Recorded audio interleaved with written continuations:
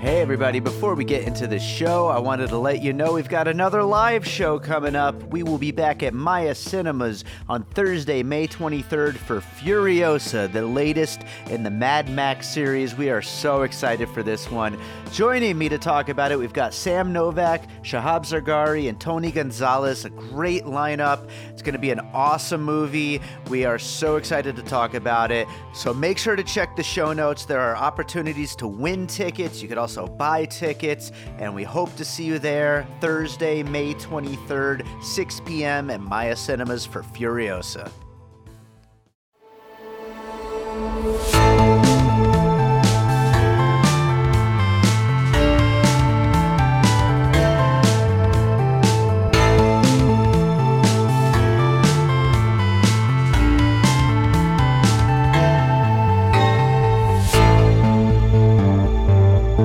All right, welcome to another episode of Piecing It Together, the podcast where we take a look at a new movie and try to figure out what movies inspired it. And today on the show, we are looking at a debut from a new filmmaker, Tyresha Poe, and her movie Sella and the Spades, which is an Amazon original. You can go watch it right now on Prime, and I encourage you to watch it on Prime if you haven't yet. It's definitely a movie worth checking out, and we're going to talk about it and talk about its influences with our good buddy Josh Bell returning to the show. It's his first time on for a while.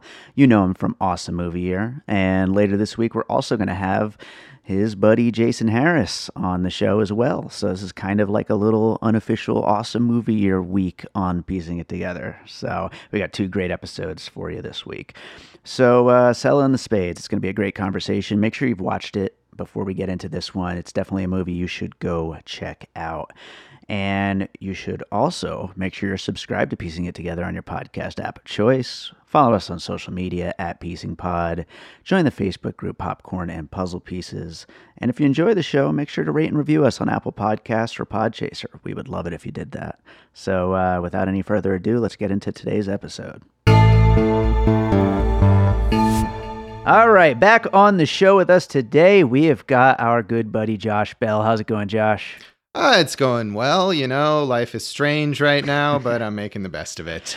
Yeah, this is our, we've recorded a bunch of Awesome Movie Years this way, but this is our first time recording Piecing It Together long distance. Yes, that is true. We're used to being face-to-face, and now we're on camera instead. Kind of face-to-face, yeah. Kinda, yeah, in a way. I feel like nothing has changed at all.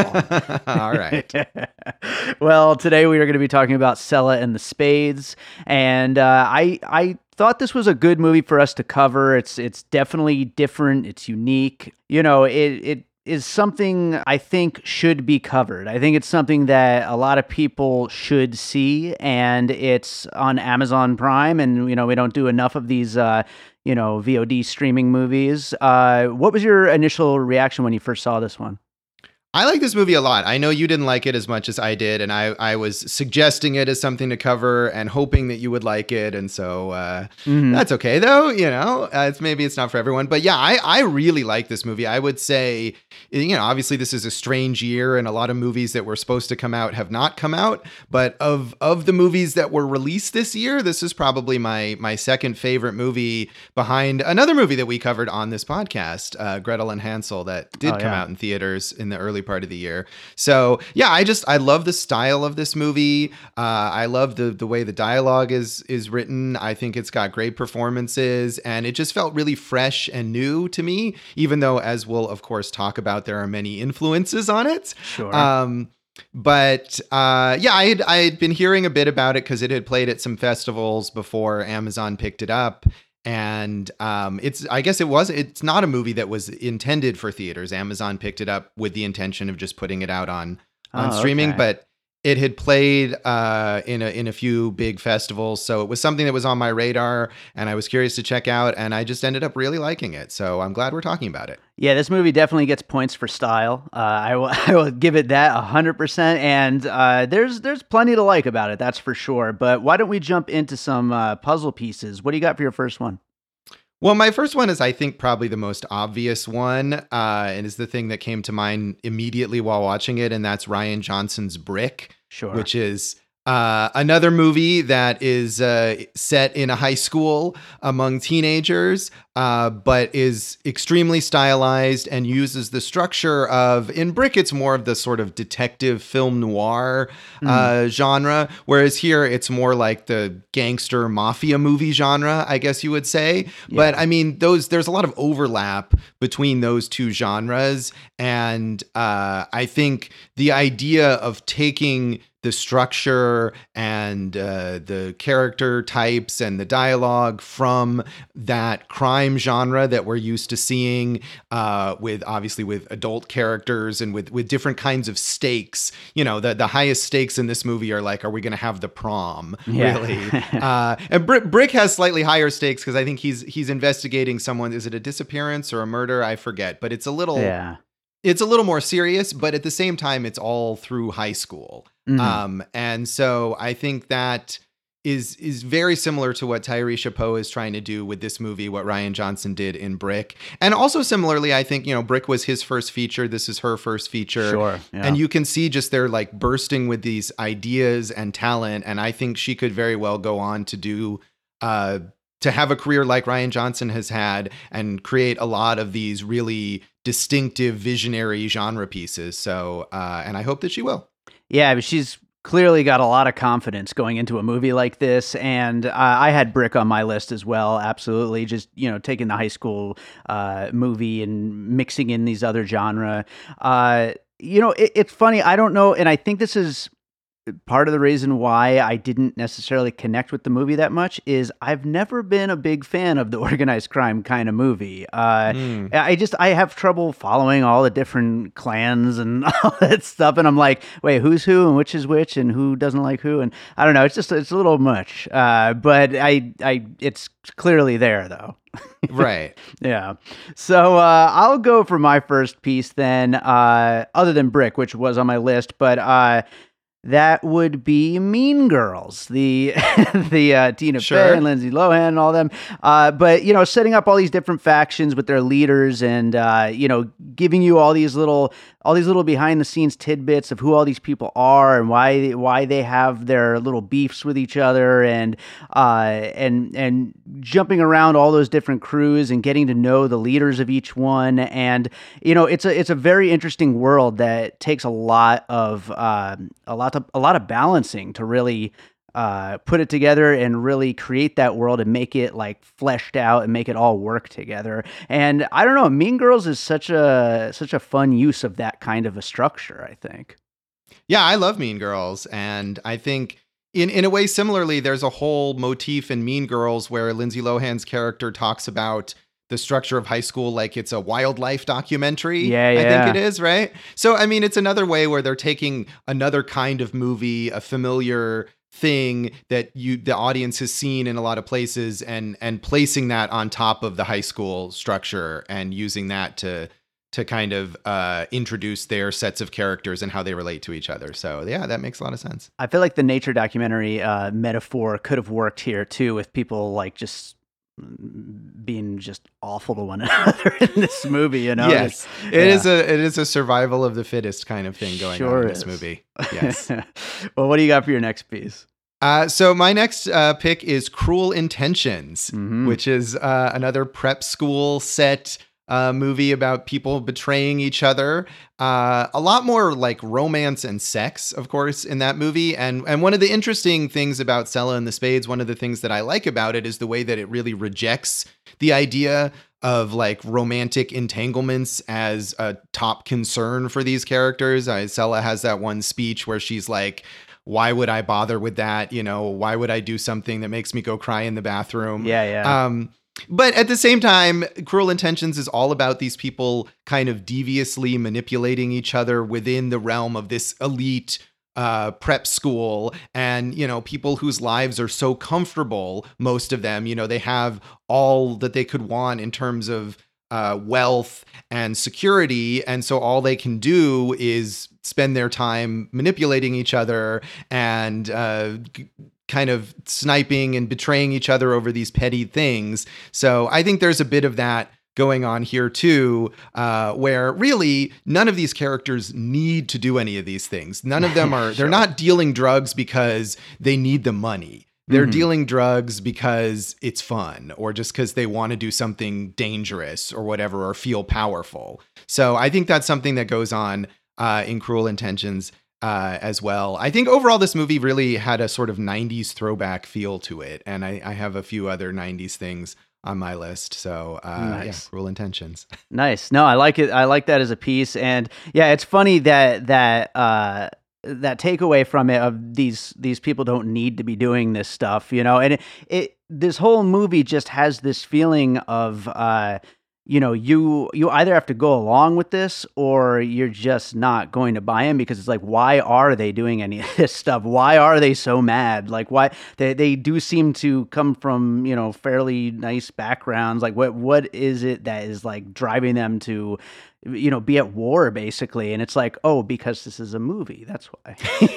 Well, yeah, although I think, there is that, but I think also there's, you have the one scene where Sela goes home and talks to her mother, who is, pressuring her about going to the right college, and why doesn't she get 100 on her test instead of a 93 or whatever. And even though these people have all of the sort of material comforts that anyone could want, you get the sense, I think, at least in Sela's case, that she feels powerless in terms of her own like agency in her life, that she has all this stuff, but it's all at the whims of other people. And so taking charge by being the head of this gang and being a drug dealer is a way that she can kind of take back some agency in her own life. Yeah, I will say that scene with the mother, the scorpion and the frog, I think it was, metaphor. Right. That was probably my favorite part of the movie. I mean, I don't think it gets bleaker than that, So I like that. Yeah. I mean, that story, that's a common folk story. I feel like there's probably at least one gangster movie that's used that story, and maybe that's why she put it in there. But that was one part where they started telling it, and I was like, oh, really? This story again? I feel like I've seen this in a million movies. That's funny. Yeah. All right. So I'll go to another piece then, and I'm just going to jump to another prep school with Wes Anderson's Rushmore. I know I actually saw a couple of interviews where the director said that she was in fact influenced by Wes Anderson, so I'm cheating a little bit here, but that she loved his sense of style and all that, the very heavily stylized thing where it's a very specific look and specific everything, really just a lot of specificity to everything that she's choosing to do on screen. And so, I think it kind of, of course, extends to a lot of Wes Anderson's work, but, setting Rushmore in that prep school, I thought was the specific one that I should choose. Yeah, that makes sense. I had Rushmore on my list as well. And I think, as you did, I saw some of those interviews. And, as we've certainly documented extensively on Awesome Movie Year, I am not a Wes Anderson fan. I think we've documented that here as well before. There you go. Yes, all over the place. Everywhere, I'm always shouting about how much I dislike Wes Anderson. But, I mean, the thing about Wes Anderson is that a lot of the kinds of things that he does that I dislike, I feel like other people can do better, and I don't necessarily dislike them inherently at all times. And so I think you're right. I mean, obviously you're right. She said specifically that she's influenced by Wes Anderson and that she's a big fan of his. But I think the stylization here works really well, and it fits with her story, and it enhances your understanding of the characters. And yes, obviously Rushmore with the prep school setting is the clearest Wes Anderson influence here. Yeah, exactly. So what do you got for your next piece then?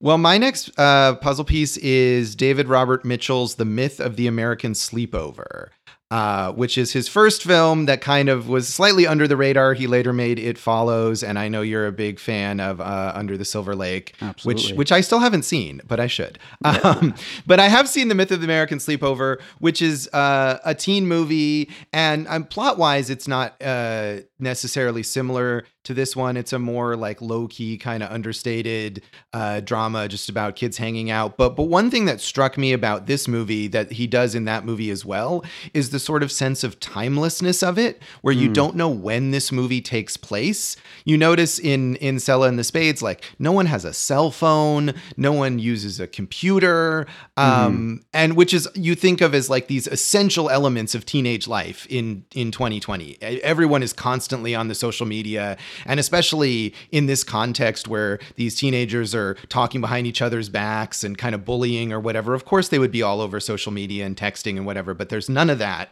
in this movie. But yet at the same time, there's modern cars. It's clearly not set specifically in the past. At one point, there's a character listening to an iPod.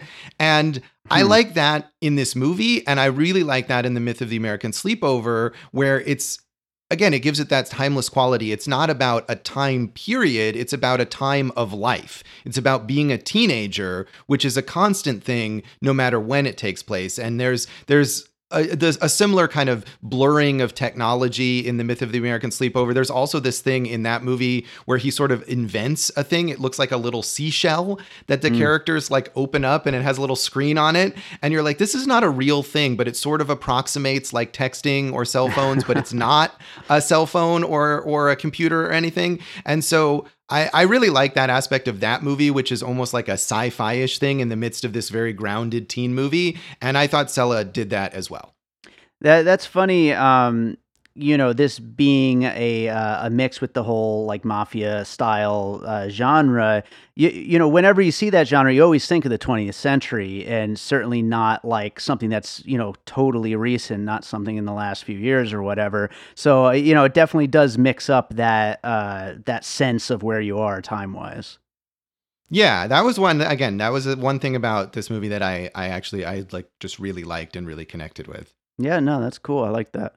Okay, so I'm going to go for my next piece. And, like I said at the beginning, my favorite thing about the movie is the style of it all. I mean, it absolutely looks great. It's a really well shot film. And it reminded me of another, so not really debut, because I know he had the previous film, which I've heard is also really beautiful looking, but Barry Jenkins and Moonlight. I know he also had Medicine for Melancholy, which I never saw, but no, these just incredibly beautifully shot films. Also a black filmmaker making their debut, and just the way that they're toying with lighting and stuff like that to really like make things that just really shine and like pop off the screen in really, really interesting ways. I thought it was another debut that kind of mirrored that in a way.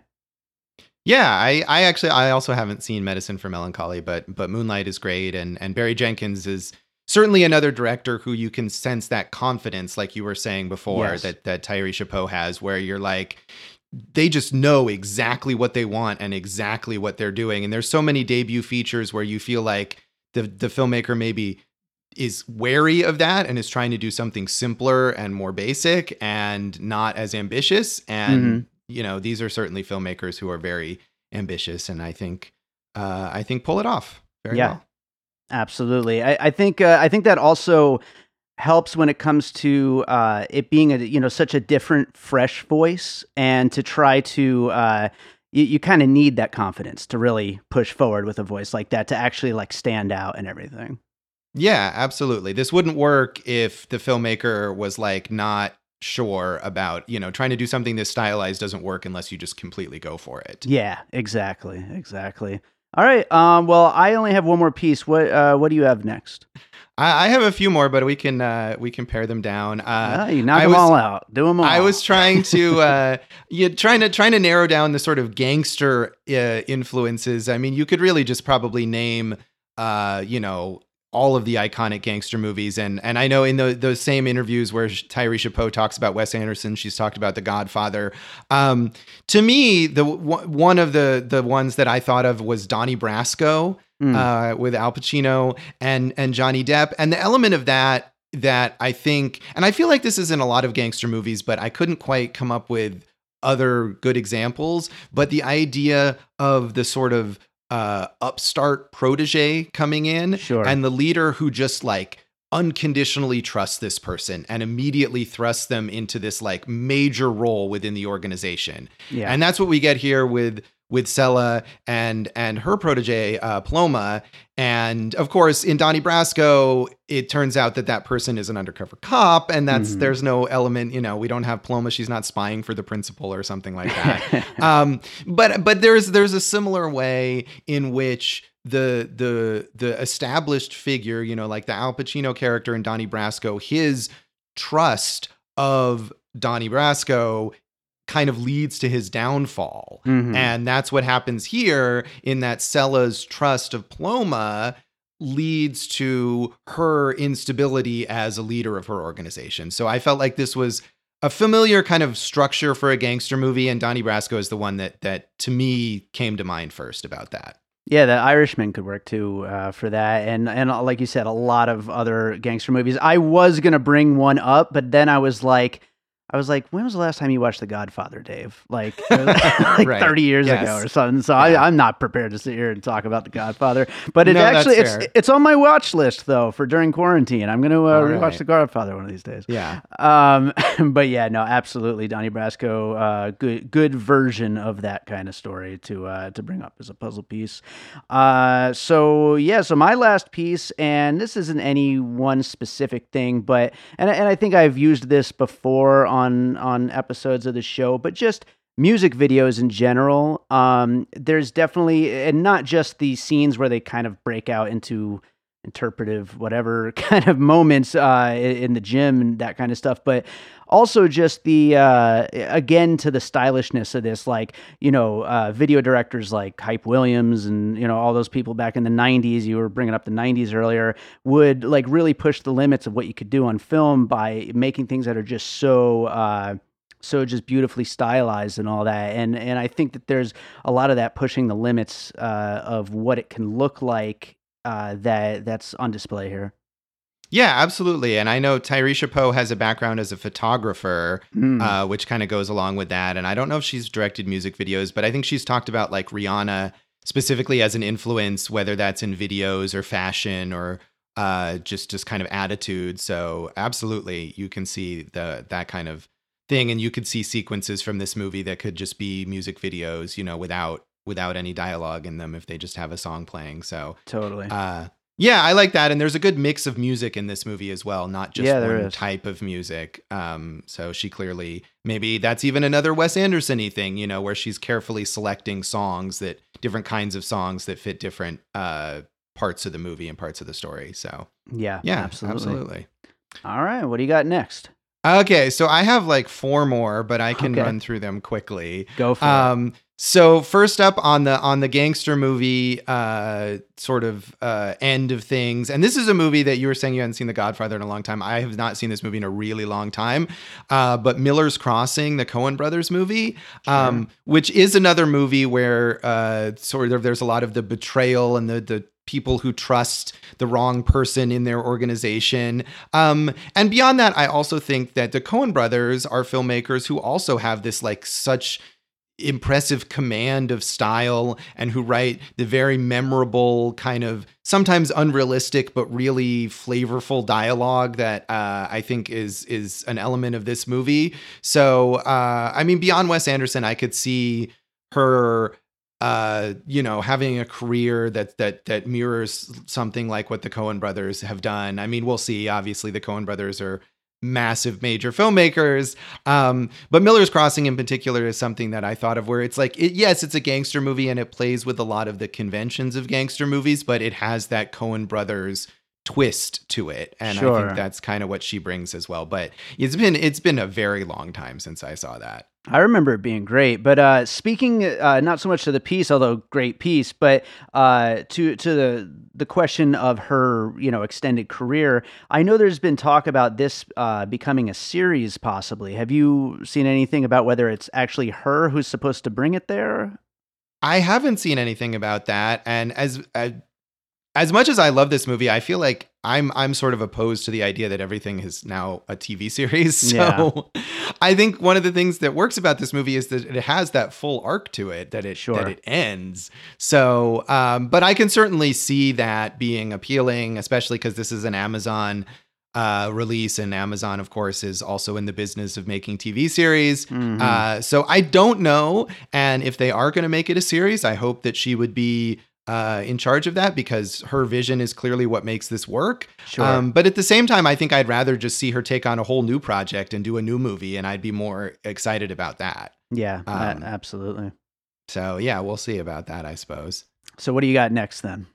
Okay, so headed back to the 90s. My other pick was The Craft, and this is, again, the sort of the prep school setting, and the gang of girls who band together and kind of control the school. Obviously, that's a supernatural story. They're witches, but it's a similar kind of attitude that the characters have. And then, of course, there's the fracturing of the group, the one who gets kind of too enamored of her own power and feels threatened. So I think there's a lot of that similar teenage girl dynamic going on in The Craft, which, is another 90s movie, and a movie that I love, although haven't seen in a little while, Sure. but probably should revisit. I think it was supposed to be remade, but I don't know if that's still happening. They've been talking about that a lot lately. That's got to be in the works, I'd imagine. But yeah, no, that's a great one. And I mean, that's one of the things that like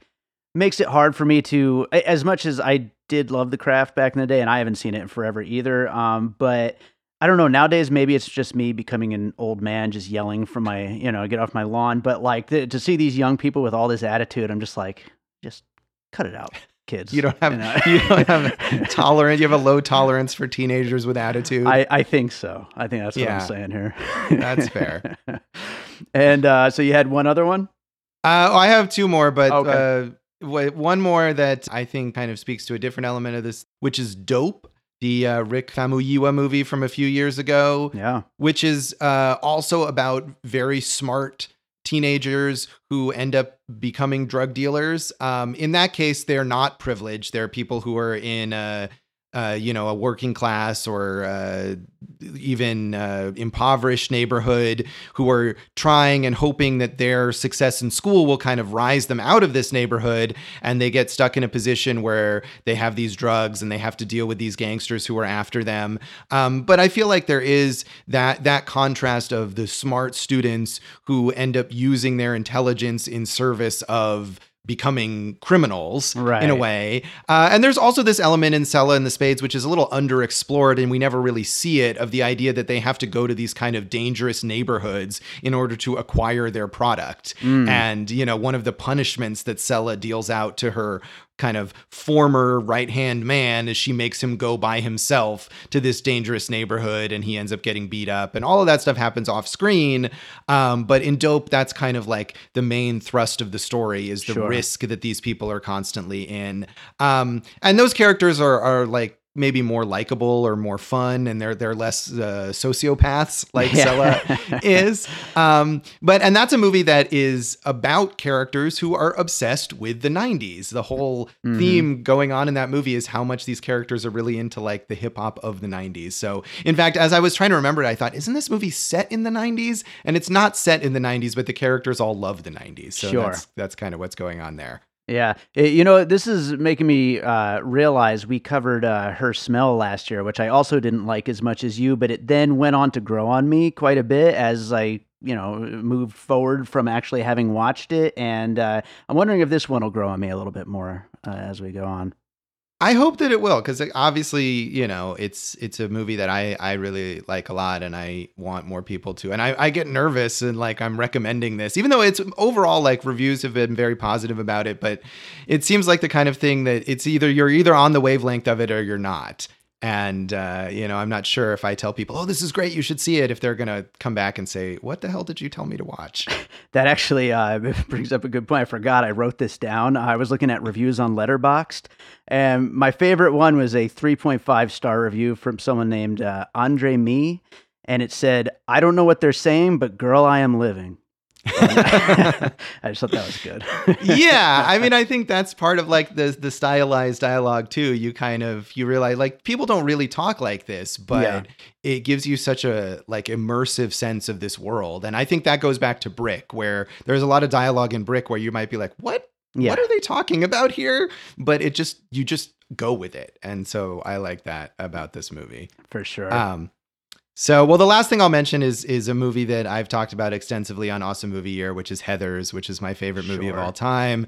And it's a teenage black comedy. It involves the queen bees of the school. And so I feel like I felt like if I didn't mention it, I would be remiss. And I kind of thought that you would bring it up and reprimand me. I brought up Mean Girls so you could bring up Heathers. So there you go. So I love Heathers. And I don't think it's necessarily as strong an influence as some of the other things I mentioned, but I do think it also has very stylized dialogue and attempts to invent its own slang and things like that. And it goes in a different kind of direction, obviously, towards the end than this movie does, where I think Tyree Chapeau is very focused on the idea of the stakes being low. Again, the big thing at the end of the movie is like, can they have the prom? Whereas Heather is about like the school being blown up and everybody dying potentially at the end. But I do think you can draw a connection there. Do you think there's some idiot in a boardroom somewhere just like sitting there at his desk and going, Tyree Chapeau, Heathers remake. Let's do this right now. Well, I hope not, only for the reason that they recently did remake Heathers into the very, very ill-fated TV series. So I'm guessing that as a property, Heathers is probably kind of toxic right now and no one's trying to remake it. Let's hope so. All right, so I'll do the finished puzzle, then we'll get into our closing thoughts. Finished puzzle for Sella and the Spades includes Brick, Mean Girls, Cruel Intentions, Rushmore, The Myth of the American Sleepover, Moonlight, Donnie Brasco, music videos, Miller's Crossing, The Craft, Dope, and Heathers. So I think, like I said, the main thing that really stood out to me is that, is the confidence of this filmmaker, of this being a debut film. And I think that's why, even though I didn't love the movie, mainly because of the characters, I really appreciate it for what it is and thought it was worth talking about. And, and I read your review and I could absolutely see the things that you were connecting with in it. I think there's a lot great going on in this movie. Yeah, obviously, I think it's great, and I hope more people will check it out and won't have that. Although in a way, I feel like a movie that provokes those kinds of love-hate reactions is positive. That Sure. Even if people watch it and they're like, "What the hell? No, I can't do." That's something that I am happy to champion. So. Yeah. Most of my favorite movies do that, I think. There you go. Yeah, exactly. So, and in this time when everyone is at home and looking for what new movies are around that they can watch at home, this will probably find maybe a bigger audience than it would have otherwise if it came out amidst big blockbusters being out in theaters and stuff like that. So, yeah, I think it's a great movie. Like I said, it's my probably number 2 for the year this year so far. And I can't wait to see what Tyree Chapeau does next. And the acting too. I mean, I don't know if we mentioned as much, but Lovie Simone, who plays Sella, is just absolutely great in this movie. And I think she probably has a really good career ahead of her as well. Yeah, absolutely. I totally agree with that. So I think that about does it. Josh, do you have something else you watched recently you'd like to recommend to our listeners? Yeah, I'll recommend another on-demand release. This one even more obscure movie that will be out on VOD rental on May 5th is called Raising Buchanan.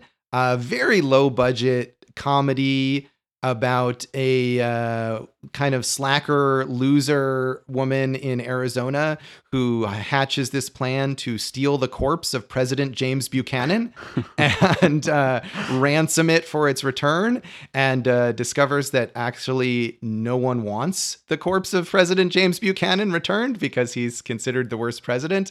And so it's a funny character study about this woman who's kind of loser and trying to figure out her life. But the best thing about it is that after she steals Buchanan's corpse, she has this sort of imagined relationship with James Buchanan himself. She talks to him, and that's how she kind of works out her problems and stuff. And Rene Auberjonois, in one of the final movies that he did before he passed away last year, he plays James Buchanan, and he is just fantastic as Buchanan. to the point where I was wishing that he had done, some kind of one-man show where he redeems James Buchanan. So he's amazing in that movie, which is a fun movie overall. Raising Buchanan, out on May 5th on VOD. That sounds like my kind of movie. I might have to check that one. I hope you do. I think, like Selling the Spades, it's a movie that probably some people will think, what the hell is this? And why am I watching it? But if you're on the wavelength, you will enjoy it. Nice. All right. Well, why don't you tell people about where they can find your writing and Awesome Movie Year? For me, you can find me at joshbellhateseverything.com, at Josh Bell Hates Everything on Facebook, and at Signal Bleed on Twitter.